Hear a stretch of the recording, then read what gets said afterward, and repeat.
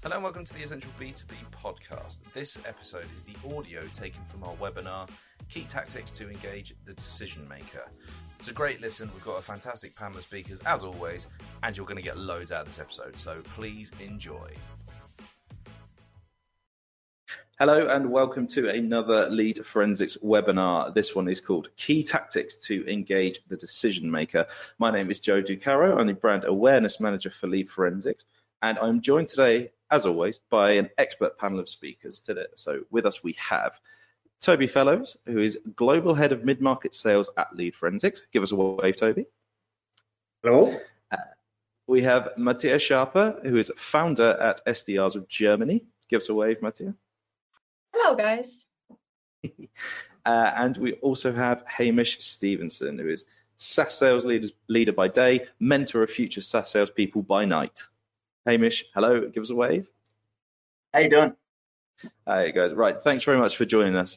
We will be using the questions function to take questions from the audience. This can be found in the top right hand of your screen. Please send your questions in throughout the presentation, and we will answer as many as we can if there is time at the end. So let's get to it. So the first point that I'd like to put to you guys is, why do we need decision makers on a call? And I think we'll start with you, Hamish. Let's come to you with that one first, please. I think it's less about having necessary decision makers on the call from the get-go, and I think it's more about multi-threading your approach and having the right amount of personas on the call. Now, like, we've all been in situations before when we've sold a deal and we're trying to sell a deal, and there's we've got people from all over the company, but unless you actually are solving the right issues and having the right people in the room, you're having the skeptic, you're having the executive sponsor, then your deal flow is going to really blow out of proportion. So I don't know, like, do we need the decision makers on the call? Of course, at some stage, but it's just about having the different set of buying personas. And Mattia, what are your thoughts on that one? I think I'll probably, as in every webinar that I do, I'll bring in the SDR perspective a little bit more, right? And when I saw the question in the brief, I was thinking about it actually, because in the beginning, when I had just started in SaaS sales, I had no idea what a key decision maker even is and what the persona is that I should be reaching out to, right? So for me, everyone with a manager in the name was someone that is probably a key decision maker, because I had no idea, right? So I was talking to like marketing managers, and I was always booking meetings with marketing managers, which was quite easy to do actually. But at the same time, when we got on the call, they had no decision-making power. A lot of the times they didn't even know what they were talking about, right? And in the end, I would just be wasting my time, because yes, I might get a couple of informations out of them, but then I still have to do the extra work to then actually engage the person that is going to make the decision on this. So I think just understanding that who is the decision maker is super, super, super important. And then at the same time, if you don't have the decision maker on the call, the deal is not going to go anywhere, right? Like, you can always be talking about, like, I remember talking to marketing managers about all of their problems, and I was like, yeah, it's so clear that you have a problem and you need our product. But they weren't able to pull the handle and the trigger on it, right? So that just didn't go anywhere. So I think it's a lot of it has to do with just efficiency and also using your time wisely to spend this time talking to the right people instead of just some people, right? I think that's what I would say to that. Yeah, so trying to sort of avoid duplicating your work and, you know, it's almost double handling, if you like, I suppose. Yeah, 100%. Like, I would even go as far as nowadays, most of the times I go to the highest person ever, like to the CEO, for example, because I know then that will make my time so much more efficient, right? I don't want to be spending all this time with people that can't take any actions. That aren't going to be too helpful to the call. Yeah, exactly. Toby, we'll come to you on that.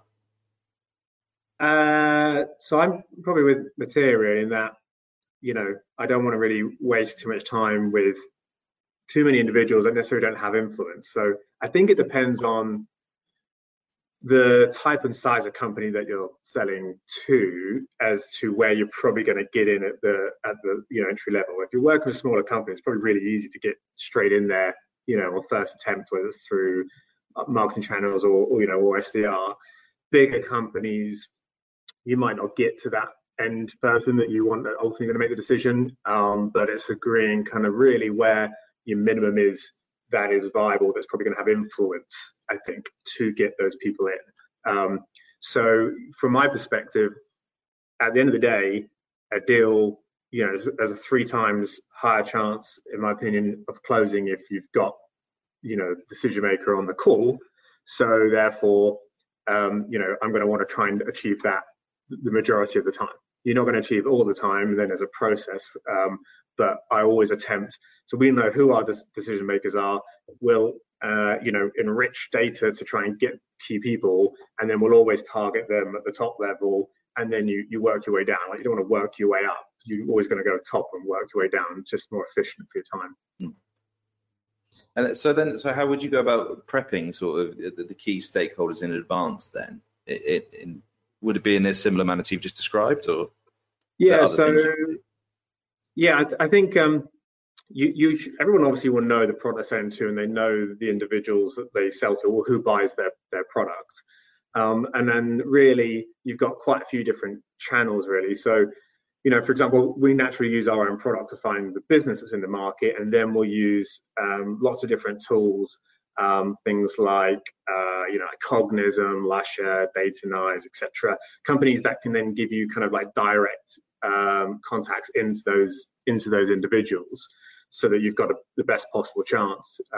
Since COVID and where there's a lot of hybrid working and things like that, the office number isn't necessarily is always kind of the go-to anymore. You have to kind of look at different channels, plus then LinkedIn, plus get emails, etc. So really, we'll get our key personas and profiles, get as much contact information for them as possible, and then we'll kind of then go after them that way. Really, we're trying to target what is known as like the man, like whoever has like either the money, the authority, or the need for that product. You're going to go after those who have influence. So LinkedIn's great. Sales Navigator. There's tons of tools and things that you can use, but find out who you need, get as much information on them as possible, then go to them direct and keep working them until you get somewhere. And I suppose with the more information that you have on that person, you can then tailor your approach into a way that they are going to be much more likely to engage with, I suppose. Hamish, if we'll go back to you on the same question. So how would you go about prepping key stakeholders in advance of your call? Your personal stakeholders within house? Well, you just whenever you're attempting to get through to to the decision to make the sale, if you like. But are you talking about the stakeholders within your company, or prepping stakeholders at the buyer? Yes, sorry, the second option. Yeah, prepping at the buyer. Yeah. I think data is your friend. Now, where are we at in the sales process? Is this the first call? Are we still in discovery phase? Is this post demo? Well, if your answer changes per project, I'd like to know. Yeah, go on. If you talk us through the whole process, if you like, we got time.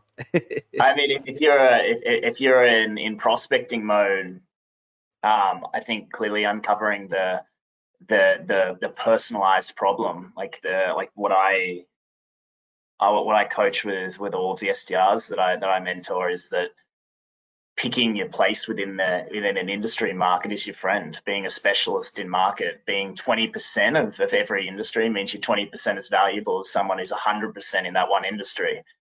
And by speaking to the same kind of companies over and over again on a daily basis, you're naturally going to be able to uncover a lot of information about competitors, and you're going to be able to gather a lot of information about the companies and the stakeholders of the people in those competing companies. So naturally, being able to prep with personalization, be able to figure out what the problem is at company A is probably going to have a similar problem at company B, and then being able to target your approach with those two similar processes. And then whenever you're prepping the stakeholders of the buyer, you have this information. You've got a problem that you don't want to make too many assumptions, but you've got a problem that probably is going to be similar, and then targeting in that way. Fantastic. Thank you very much. Mattia, anything to add on that one? Yeah, I think I agree with what Hamish said 100%. I think it starts so much earlier, right? Like even before you reach out to a prospect, understanding what their daily life is and what their world looks like, right? Because most of the time the prospects that we'd be reaching out to, they're busy, right? They don't have time. When I send them a message and I'm just like, yes, I'm Mattia, have a meeting with me, they don't have time for that, right? Even though I might be a nice person and it might be a nice meeting, they don't have time for that. So just understanding that and making sure that you understand what's in it for them if they take a meeting with me, so that they don't go out of this meeting thinking, wow, I just wasted 20 minutes. It was a nice chat, but it doesn't get me anywhere in my business or in the goals that I'm trying to achieve. So I think companies in general need to be really, really clear with what is their ideal stakeholder, what does their life look like without your product, what are the problems that they're facing. And I think this is so difficult because as salespeople also, most of the times we have never done the job that our prospects are doing, right? It's super hard. Like I was selling marketing analytics software to head of data, and I had no idea what their daily life looked like, right? Like honestly, and also it didn't interest me that much, if we're being honest. So I switched to selling to salespeople because at least there I know what problems they have during the sales process and in the SDR teams, right? So I think just giving your salespeople a clear understanding about the key stakeholder will then enable them to actually engage them further down the line. And then if you have that, the only thing that it comes down to is probably standing out in your prospect's inbox and getting that attention if you have that value proposition ready and to go for. And then if you catch them with that value proposition, I think it'll be so easy to engage them on the call, because it's then actually something that's interesting to them and something that they want to solve within their business, and that relates to them. So yeah, I think data, I rambled on a lot now, but data and understanding your prospects is probably one of the key things that you need to do before even thinking about how you're going to do your outreach at the end of the day. Please don't worry about the length of your answer at all. It was absolutely perfectly fine. Thanks very much. Good. I talk a lot. No, that's great. That's entirely why we're here. So that's absolutely fine. Toby, I'm going to swing over back to you for this one. How would you get a decision maker engaged, or get your product or your call to the top of their agenda, then, to sort of tie back into what Mattia was saying about standing out in the inboxes? How do you go about doing that sort of thing? Well, I think there's quite a lot of levels to that, as in, if you're talking about like outreach and content and things like that, they're going to be engaging to them and pique their interest. And I think probably Hamish has probably covered that side of things. If you're targeting them and you can get them on a call or a meeting in the first place, then you've got the opportunity. But I think probably, for the benefit of those that are listening, the challenge that they probably have is, well, let's say I don't have the decision maker. How do I get then the decision maker engaged in wanting to get involved in this process? Because at the end of the day, if they had the decision maker on them in the first meeting anyway, probably isn't a problem. So that then gets in a bit meatier, really, because when it comes down to like, why would a decision maker want to get involved in that call, meeting, etc., or why would it be important to then suddenly put in their agenda? And that really then kind of comes down to probably a few things. So I'd say at the end of the day, establishing a pain, like, in any sales process, you need to understand what the pain is in that business, what they want to fix. Because when you think about sales, desire to gain and a pain is 5 times a motivator than gain. So really, you need to be able to establish a pain, and I'll probably cover a point or two in that. Then obviously, I suppose that's for the business. Then getting the DMs in is around obviously who and understanding what the buying processes they have, and then how do you actually get them in? I mean, we could get into probably do a whole webinar on coaching how to do that. But so for pain, like, you understand for the business like what the problem they have, how have they tried to resolve it already? Did it work? How much do they think it's cost them in the first instance? What impacts it had them personally? Do you have a timeline to fix it? So probably establishing like really key things around like what the problem is or thing that they're telling you is an issue. Once you know you've got a pain, then you can go and pull in, it's easier to pull in other people. But without that, you can't really influence anything. But then how would you go about in getting them in, I suppose, into that process is probably then the next challenge. So, you know, if I was in a call or, you know, meeting with somebody that wasn't the decision maker and I need to bring a decision maker in, I would understand, okay, well, it sounds like these departments would probably be utilizing X product or whatever you sell. You know, is there anybody else you can think of? You know, typically we bring the department heads in to have their input on how they might use X product. You know, should I explain what that meeting might look like, see if they should be invited? You know, and then, you know, after we've reviewed that, what would be the next steps? And then kind of do a follow-up. But then I'd probably be quite, you know, honest with them. But look, I understand that their calendars are slammed. You know, they've asked you to look at this product. You know, we don't want to waste anyone's time, but we know, and I think you can be really honest, that when a decision maker or a stakeholder isn't part of the process, we're actually 3 times more likely to then sit stall, because ultimately, you know, they don't have the opportunity to see it for themselves or understand, obviously, firsthand what the issue is, and they don't have the answers to their questions, you know, because they're not involved, and that's when they get frustrated. So, you know, if we're going to get them in, you know, how do we actually make that happen? And ask your stakeholder how we go about doing that and get them on your side. So I think there's lots of different levels, from very beginning first call into actually kind of, you know, later on in the process. But I think the biggest challenge that sales people or anybody that's trying to sell something finds is if they don't have them in the first instance, how do you then pull them in? Because that's really challenging. So they're the kind of like key things, 3 things I'd say probably we'd be doing.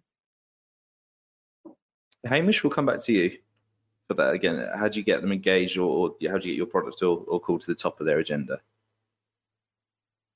It's so easy to say, just go for the CEO and then don't look back, and then engage them, because they're going to be the executive sponsor. They're going to have the money. They're going to have the cash.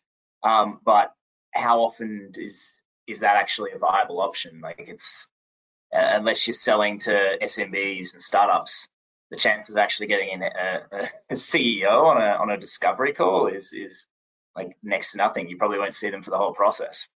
So I think it's being able to do the appropriate research, use your industry knowledge to target that first person. Don't just target anyone. Make sure that that first persona, that first piece of outreach is going out to a similar position at each company each time.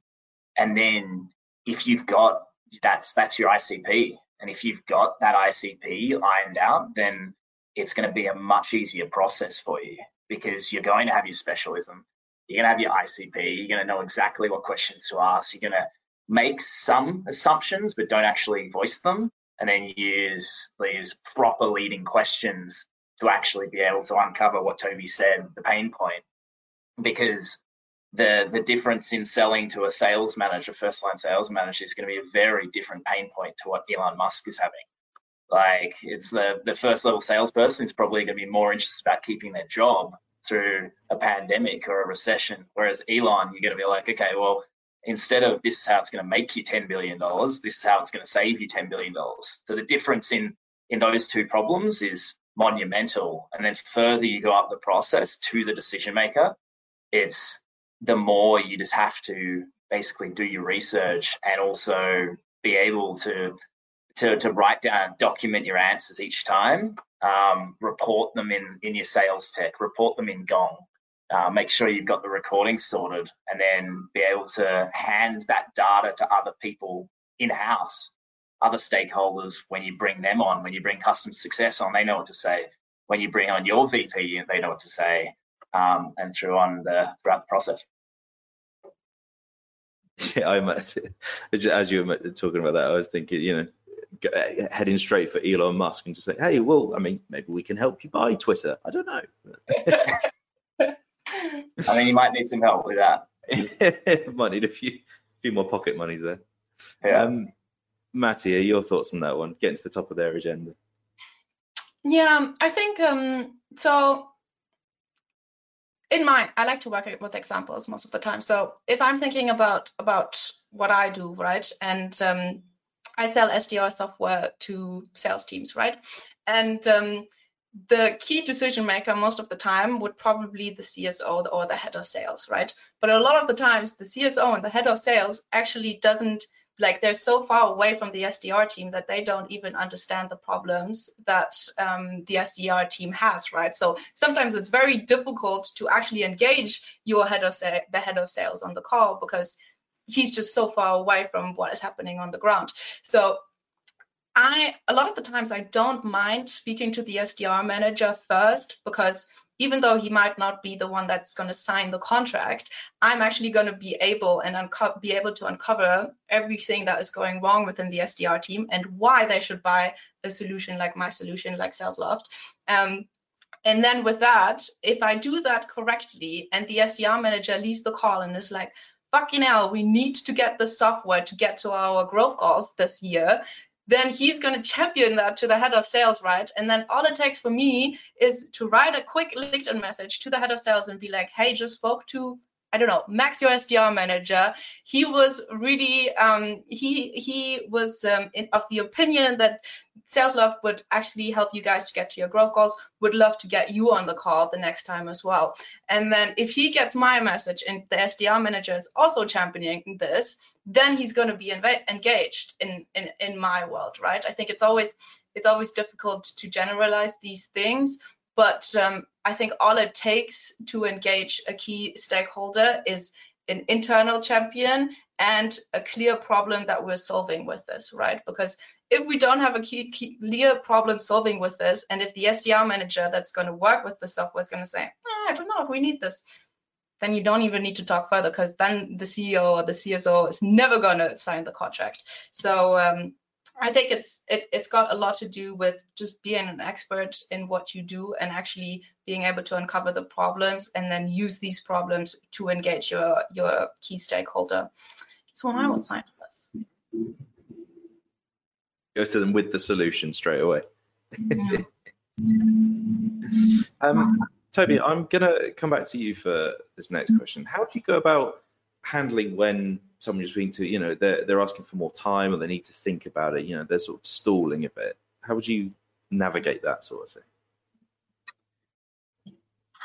Well, you know what, I mean, I think that's the bane of anybody that either in the sales or works with salespeople, is controlling the sales process, right? I think forever, you know, going through trying to understand with pipeline where it's at and the process it's at and what needs to happen. So I think it actually, you know, prevention rather than cure, I think in this instance, that you've got to be better earlier on in your process to actually understand like the importance of timelines and things like that. So, you know, to give you a quick example, so if you think about like when you're asking about pain, right, which we mentioned about that a little bit earlier, you're establishing that like what the pain is, you know, how much it's cost them, you know. So I'm right in thinking the main reason why, you know, we're talking today is because hopefully we can help you with this. You know, do you have a timeline of when you need to have that resolved?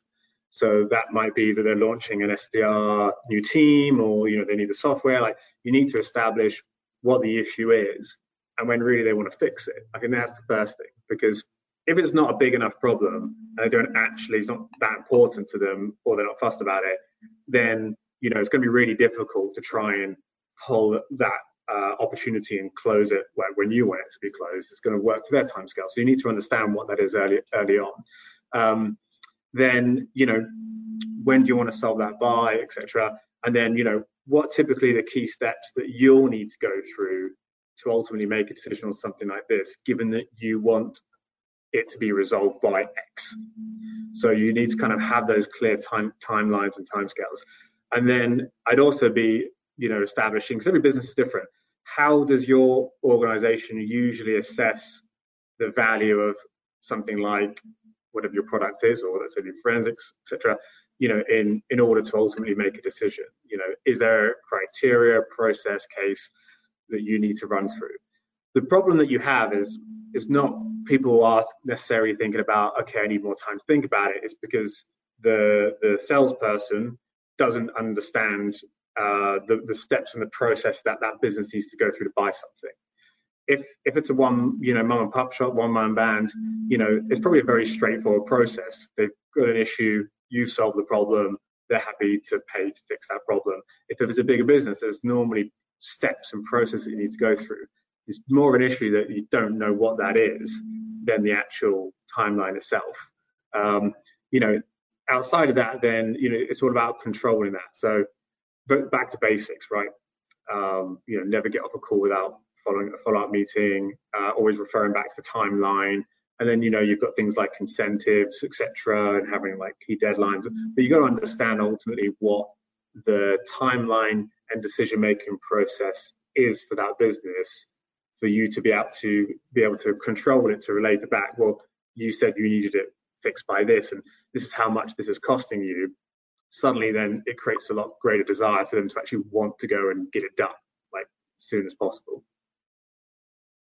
Yeah, I imagine that's a very well, as you said, pain is a much more powerful motivator, and I suppose if you can demonstrate with it. So you said this, so now this is how much it's cost you. No, that's a fantastic answer. Hamish, same question to you. I mean, I agree with a lot of what Toby said. The one part that I probably wouldn't do myself is the too many pain points, or regards to the objection handling. I think there's definitely a reason why there's a roadblock in the process.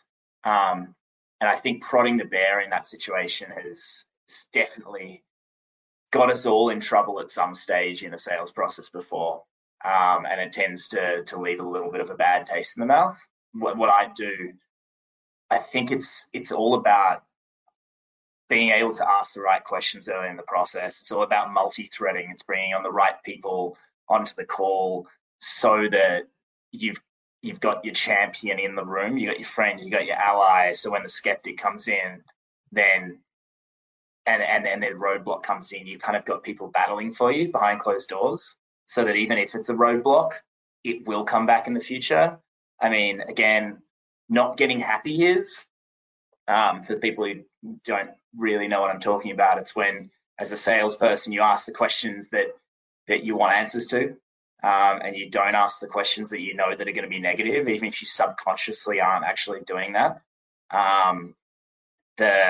I think an example of that is just knowing the answer to a question before you ask that. Like, I think a lot of people overestimate the wealth in that, because if you already know the answer, then you're not actually being a terribly good salesperson. Like, you want to actually uncover some more information. And then just with all of that information, if they still don't want it, just walk away. Like, it's okay to say no. It's okay to walk away from the deal if it's going to waste another 10 hours next week or next month from your executive team jumping on sales calls. Because at the end of the day, as salespeople, we're quite emotive people, and if we stick to one deal and let it get to us, then it's not going to do wonders for anyone. Matty, you seem to be nodding in agreement of that. Is that a fair assessment, or you got anything more to add for us? Yeah, no, I think that makes total sense what Hamish said.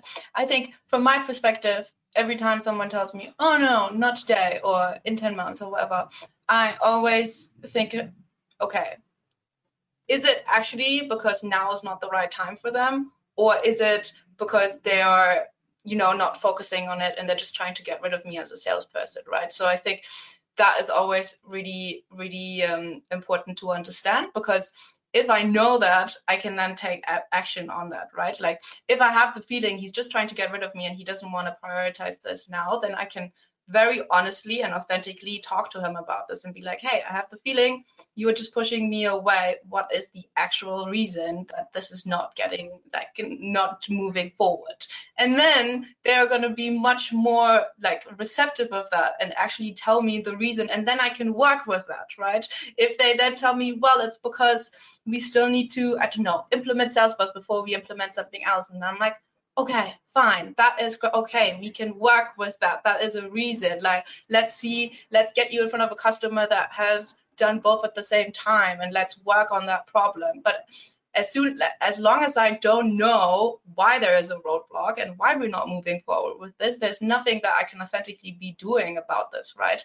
And what Hamish said of just letting a deal go as well, you know, like sometimes I work so hard for a deal and opening up an opportunity, and I've prospected them for 3 months, and we've done the disco, we've done the demo, and then we just find out it's not the right time. They're not focusing on it. And then that hurts my heart because I've spent so much time in opening this business, right? But at the same time, that's just how life goes. That's how sales life is. And then I put a note into my calendar, and I'm like, okay, that in 3 months, I'm going to reach out to them, and they're going to be ready. And they're not completely lost, right? They just moved into the future, and it's an opportunity in the future. It's just not an opportunity now. So let's focus on the opportunities that are actually going to close now rather than sulking about it. So yeah, I think asking honest questions and really getting to the bottom of some of these time excuses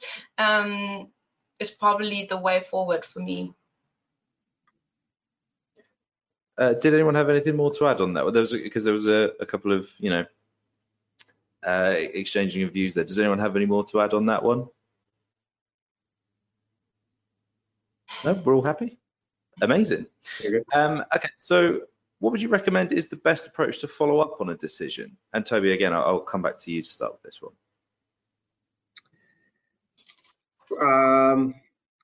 Well, trying to, as much as possible, understand what their processes are, because if you don't know, and we're talking about like further down the sales process, right? So if you don't ultimately know what steps they have to go through in order for them to make a decision on anything, then what you're going to do is just be as persistent as you possibly can to try and figure out what's going on, right? Until you get to a point where you feel deflated, and then you kind of just let it go.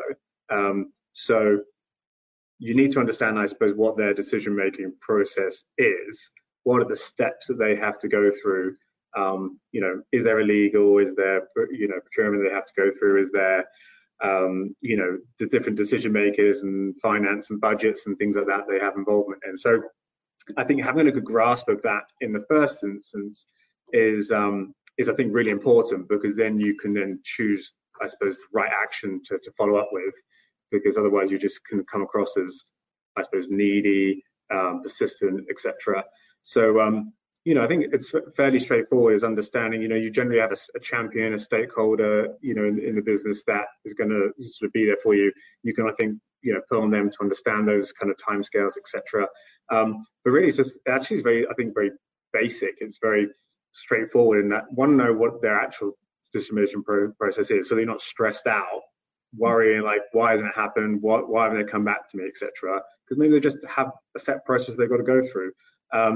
And then, you know, following up and always having clear, defined next steps. You know, when you're next going to get on a call, schedule it in, book it in, etc. And I think, you know, there's plenty of other things that you can kind of get into, but I think the important thing is understanding what their buying process is as a business, and then working to it to then make sure that you've got clear, you know, touch points throughout the process to keep you top of mind. Absolutely, guys. We are slightly running short on time, so I'm going to go through. We're going to put up a poll question for you, but while we're doing that, I want you just to have a think about this final question for the sort of the key takeaways. So, could you give us 3 do's of engaging decision makers and 3 don'ts, like what to do less of? So just have a think about that. And in the meantime, just like to remind everybody, this webinar is brought to you by Lead Forensics, which is software which in essence tells you who is visiting your website, along with providing you with valuable contact information so that you can close those deals. Okay, Hamish, we'll come to you first. Your top 3 do's and don'ts when engaging decision maker. Go for it. Take it away. So my do's, it kind of follows up on the last question, like how to I guess it's the same answer. My first point, and that's do's is the same way you'd address a follow-up. I'm a strong believer in IBM's BANT. Have you heard of that, Joe? No, talk us through it. Go for it.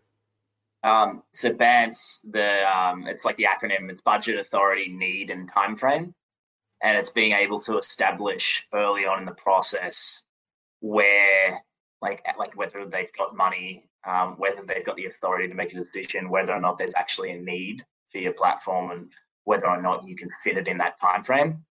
Within that, the follow-ups, then you'll be able to know if someone's going on holiday, if someone's actually interested in the platform, if you've had everyone on the call that you need to have on the call, and then you've got the actual authority and the need and everything to actually make a decision. Once you've got all that information, being able to do the follow-up and be able to close the deal once you've actually got all of that, bringing back to what Toby said earlier, like, are the pain points actually being addressed? Rather than, I think most deals are lost in the process rather than lack of product need. So it's that'd be my first point. Second point, be creative. Like, there's so many salespeople out there, and there's just so many people that just don't even bother doing the bare minimum. And there is literally something on my LinkedIn profile that says I love LinkedIn. Yeah, I love LinkedIn. It says I love NFL and love skiing. About 3 people in 10 years have commented on it. It's in my About Me section. Like, just someone could literally send me a GIF of someone skiing, and then they'd get a demo. Like, now I'm going to get 15,000 demos. But it's true. Like, just do something different. Bring it back to contact marketing. Like, if they like hiking, it's like a mountain backdrop. Send them a $15 compass. Like, something like that. It is just so easy to be able to get people's interest in having a conversation with you by doing just literally the bare minimum. And that brings that to creativity. Well, that's 2. I like to live my life by ABH, always be helping. Now, if you're a bit stagnant in the process, there are so many other ways to have an excuse to talk to the decision maker. Like, comment on all of their content, like have conversations publicly like that. And then if there is something that they need, give them some free advice, make them a free introduction. And that means when push comes to shove, you're gonna be at the top of their mind. Now, do you want don'ts as well? Yeah, go for it. Fire through. Another acronym, DBAD. Don't be a dick. Just don't be pushy ever. Like, it's never going to work in your favor. And just really just make sure that, like, however you're talking to these people is just the utmost of integrity. Don't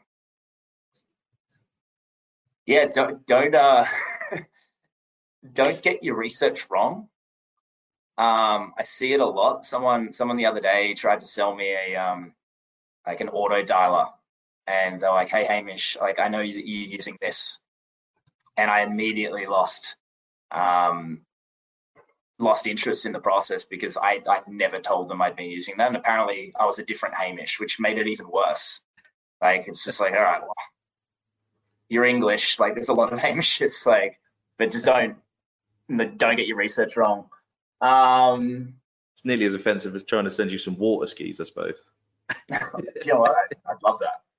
I'd sell them and buy some snow skis. Yeah, that's probably three. I can't think of a third one. No, that's great, Hamish. Thank you so much. Sorry, say that again.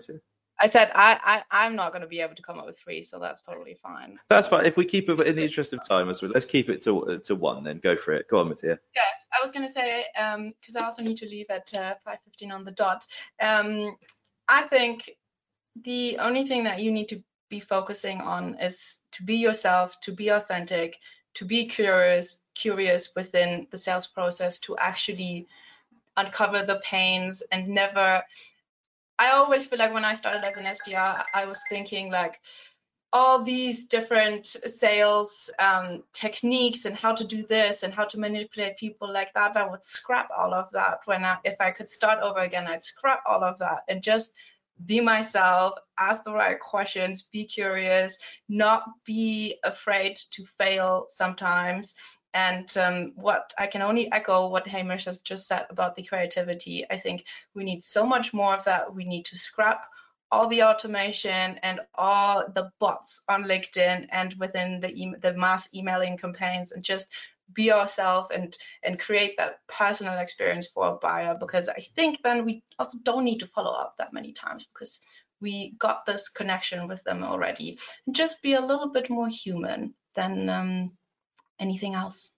And with that, I'm going to need to say my goodbyes. Thank you very much, Joe. You've been a wonderful host. Hamish, I see you soon. Toby, it was great to meet you.